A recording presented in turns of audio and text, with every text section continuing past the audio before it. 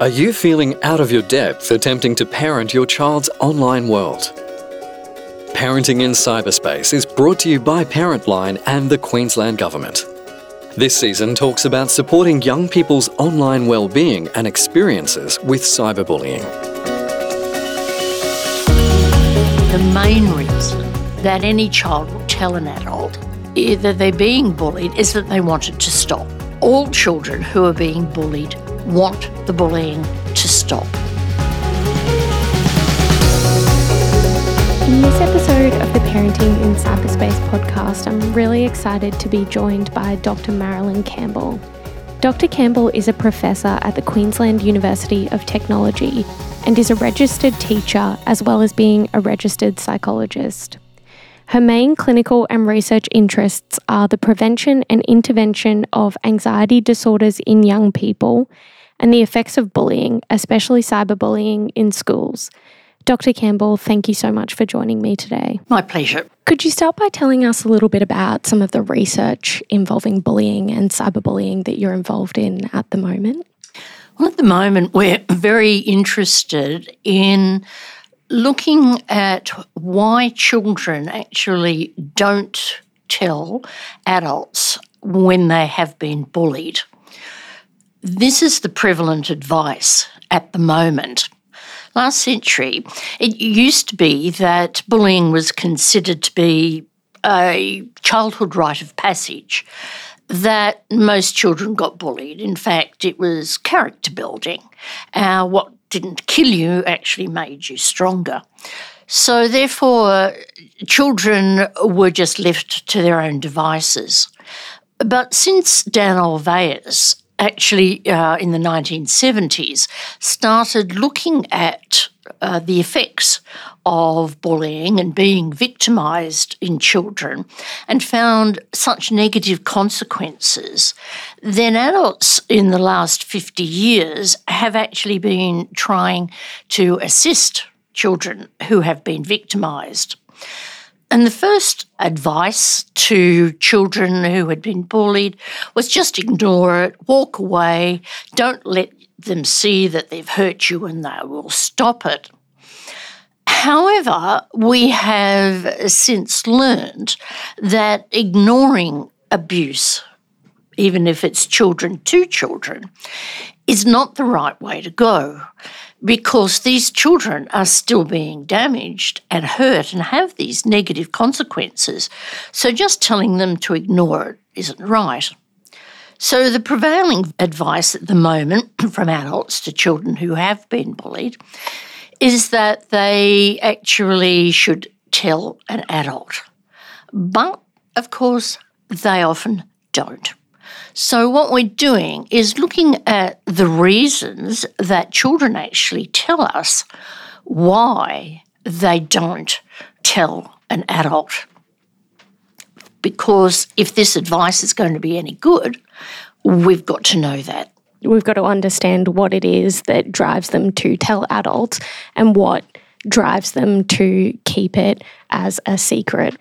And what have been some of the things that young people have shared in that research about why they would or wouldn't tell an adult? Well, there are lots of reasons. The main reason that any child would tell an adult that they're being bullied is that they want it to stop. All children who are being bullied want the bullying to stop. And I think as parents, that's what we have to keep in mind. That's the foremost thing that children want, is for it to stop. So younger children who trust adults to fix their problems are more likely to tell an adult because they're used to adults helping them and will tell them. But as children become older, they are more sceptical about whether adults actually can intervene helpfully, because sometimes it is not helpful. And they also feel as an adolescent that they actually should be able to solve their problems by themselves. and don't want to ask an adult to intervene. Therefore, one of the reasons that children have told us that they don't tell anybody at all is the shame of being bullied. Most children who've been bullied actually think it's their fault. And it doesn't matter if you say, oh, no, it's not your fault, it's fine. That's what they believe. Because why else would somebody bully them? They're not really thinking about the other person's perspective. They are more looking at the situation from their own. So being ashamed, feeling guilty that they are actually being bullied, and having other people know. That is incredibly shameful. So often when teachers are told that somebody is being bullied, well, the children tell us the whole school will know. Not only all of their friends, but all of the friends of the children who are bullying them, the staff, and then often their parents, and it's a huge, big deal, and everybody knows about it, and they tell us that increases the shame of being bullied, and you just would not do it.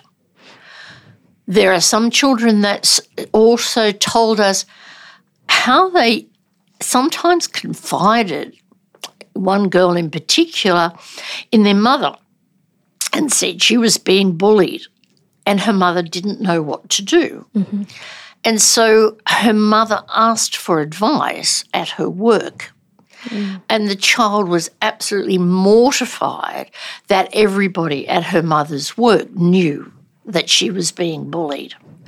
And then at a family barbecue, again, the mother asked for help from her friends and the family members who were there. And again, the child was mortified that now all her family, all her friends, everybody in her world knew that she was bullied.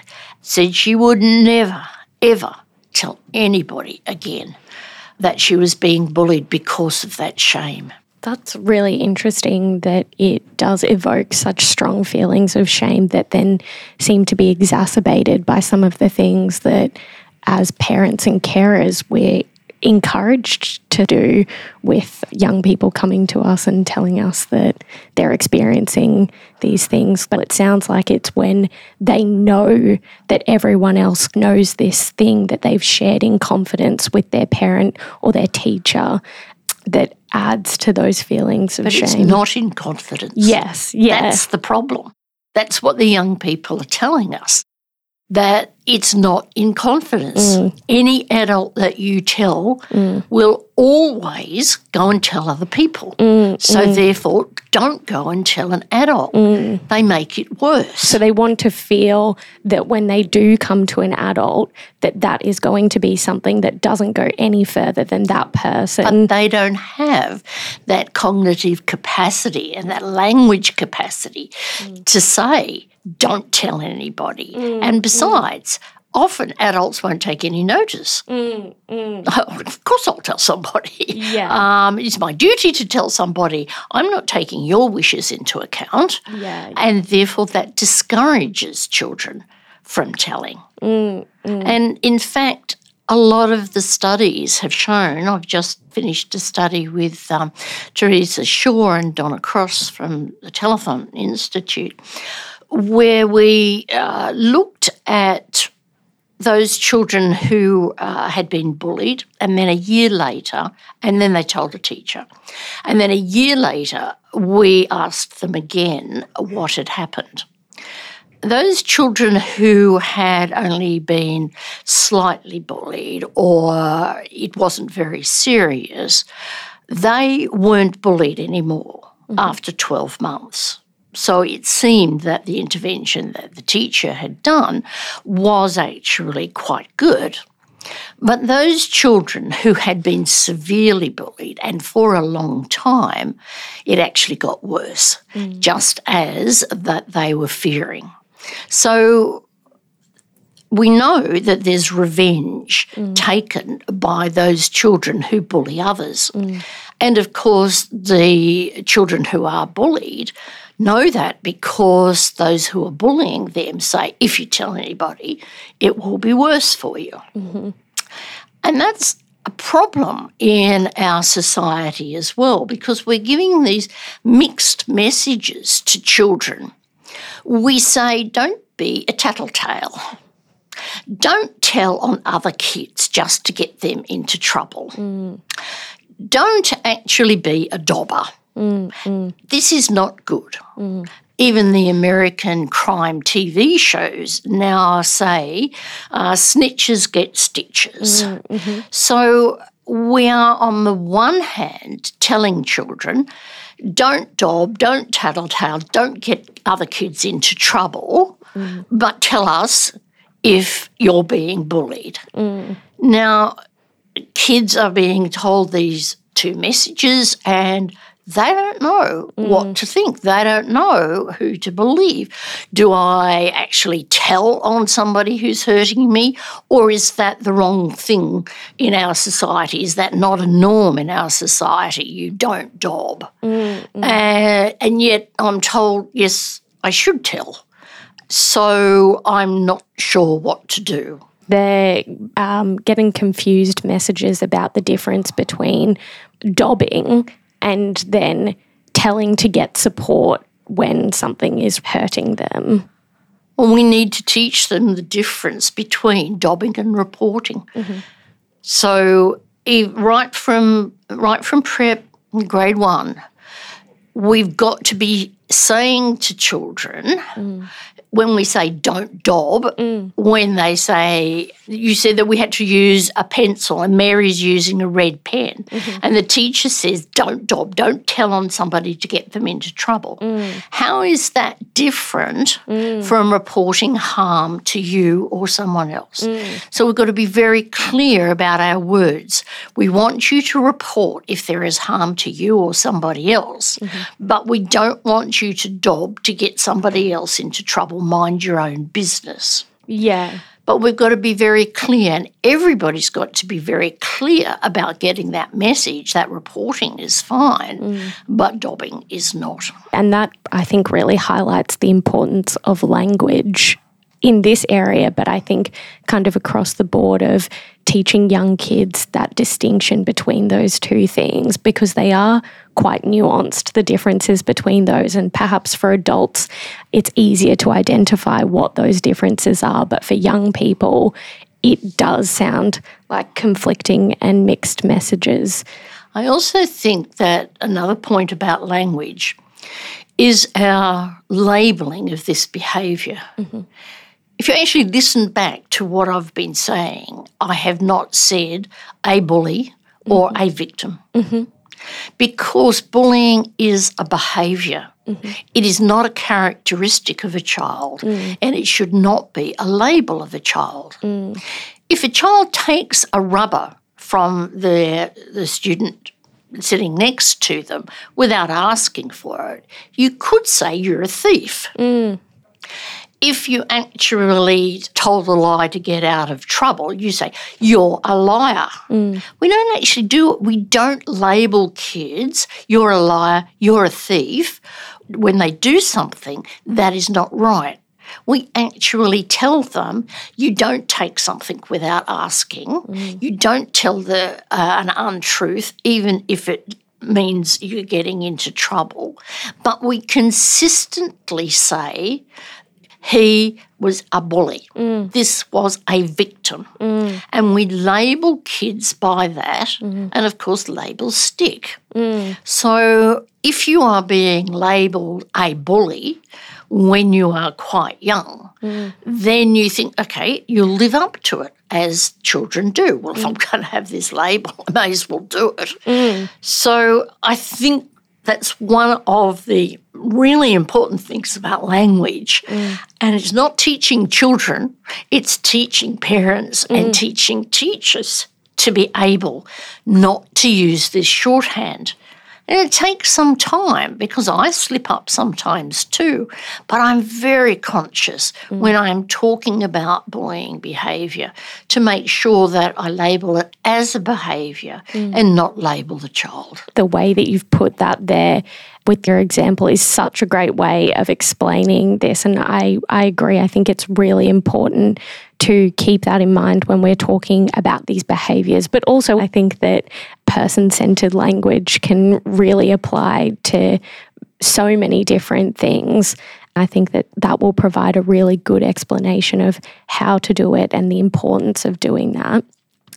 So one of the things that we've touched on is this idea of they are reluctant to share what's happening to them with adults because they're fearful that that will be shared with other people and that will increase those feelings of shame.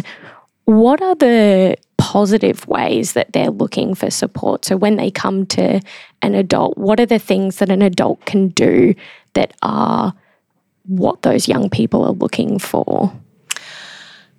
I don't think that young people are looking for support. I think that that's an adult concept. I actually think that young people want the bullying to stop.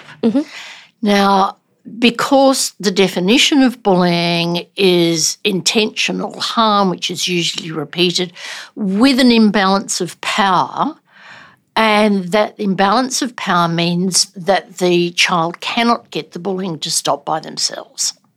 That's what bullying is. So that's why adults say, come and tell an adult, because an adult can get it to stop. Now, that's not actually quite true because adults often intervene incorrectly and it increases the bullying instead of decreasing it. But I think, as I said, it is not about support. It is not about, oh, well, let's go to dancing and let's go to football and let's take your mind off it, which is like ignoring it. And all of those other things that you might say, well, acknowledge their feelings, etc. Yes, of course, you acknowledge their feelings. One of the difficulties that children say they have, especially with their parents, is that they are afraid of their parents' reaction. Because parents often get very angry when they know that their child is being bullied. And so sometimes that anger is turned on those people who are doing the bullying, and they're afraid that their dad might race around to their neighbour's house and yell at the children who are doing the bullying, and that's incredibly embarrassing. Or they might get angry with them, especially with cyberbullying. Oh, well, you won't be on the computer and I'll take away your phone and therefore you won't able to be cyberbullied. So they get angry at the child as if the child has done something wrong in the first place. So it's very, very difficult because the child will only tell an adult if they want the bullying to stop. They don't want support. They don't want to say, that's all right, do you want to go to McDonald's? They just want the bullying to stop. But they might not want you to tell anyone about it. Now, the way that you get around that is you keep calm. If your child says that they've been bullied, you tell them how brave they are in confiding in you. And this goes for teachers and for parents. You can say, I just think you are so brave in being able to tell me. That must be really, really difficult for you.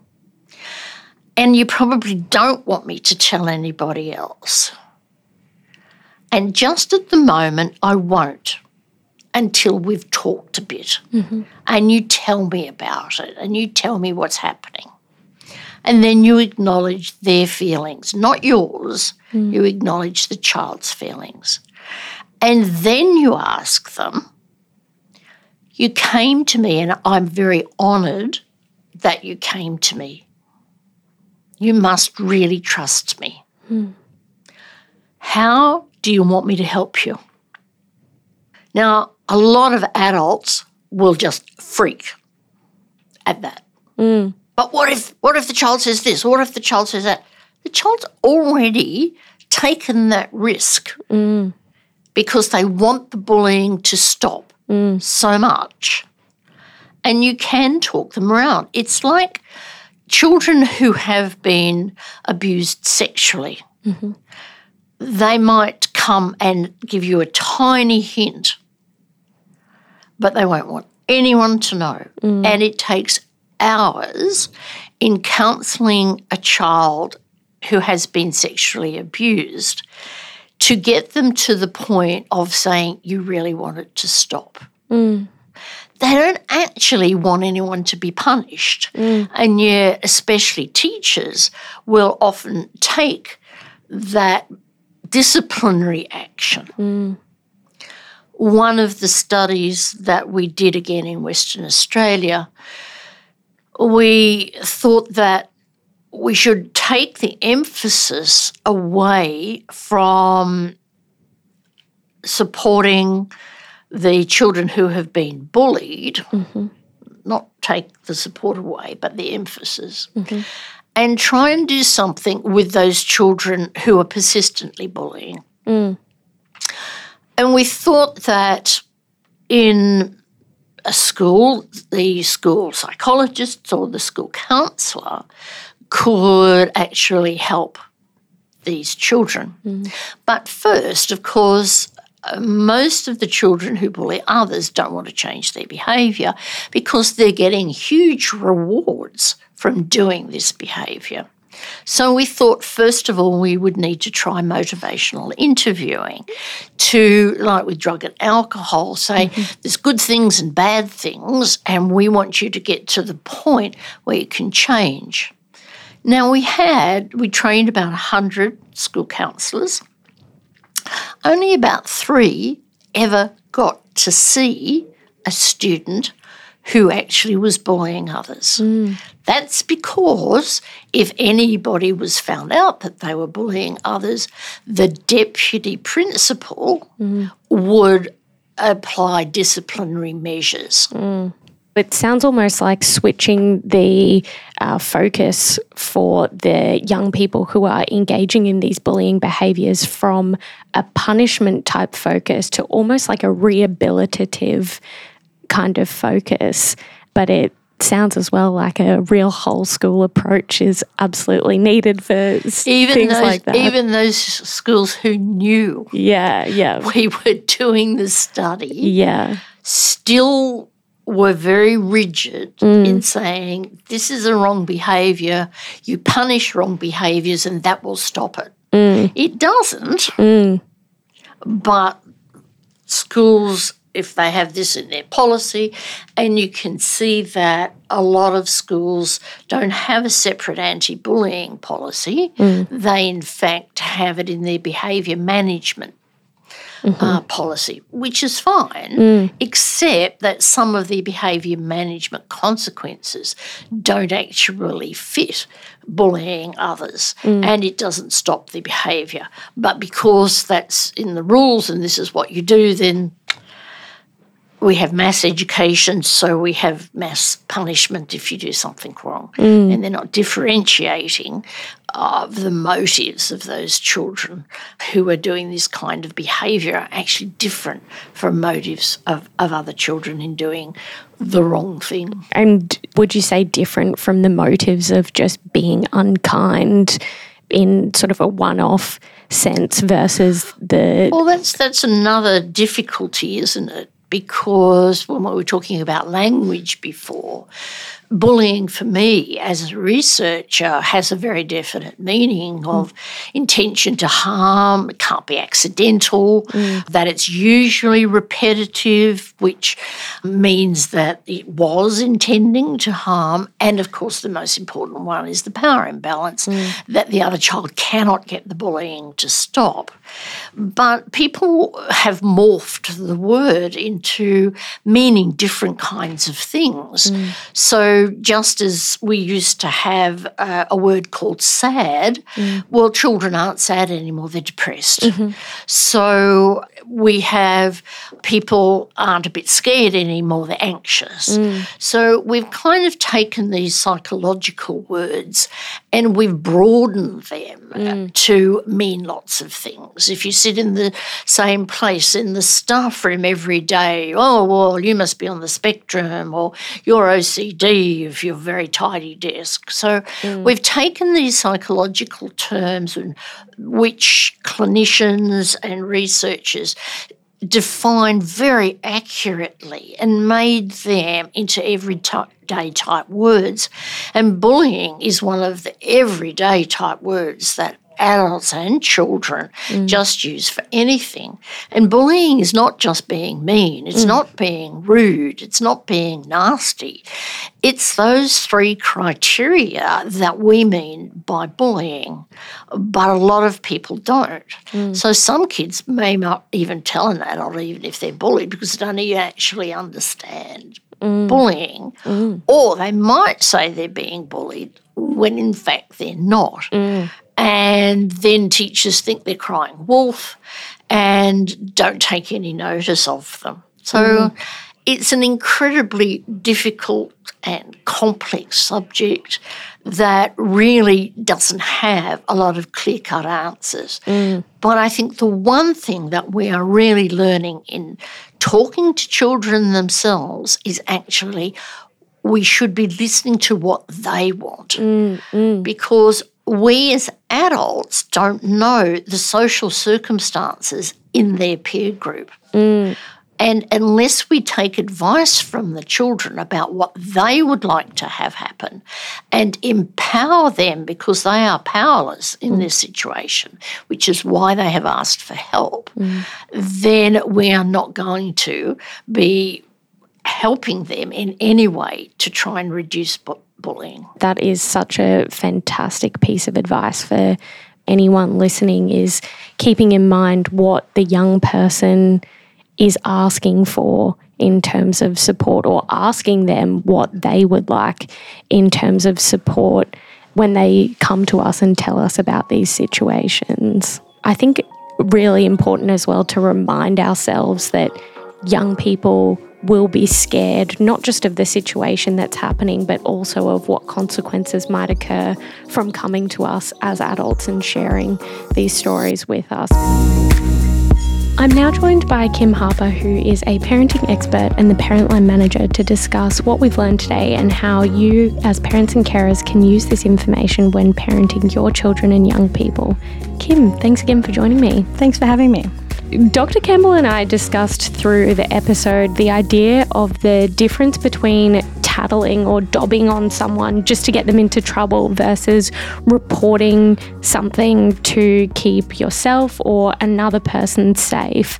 For example, in instances perhaps where a young person or someone that they know is experiencing or engaging in bullying or cyberbullying behaviours, how can we break down those concepts in a way that children can understand from a really young age?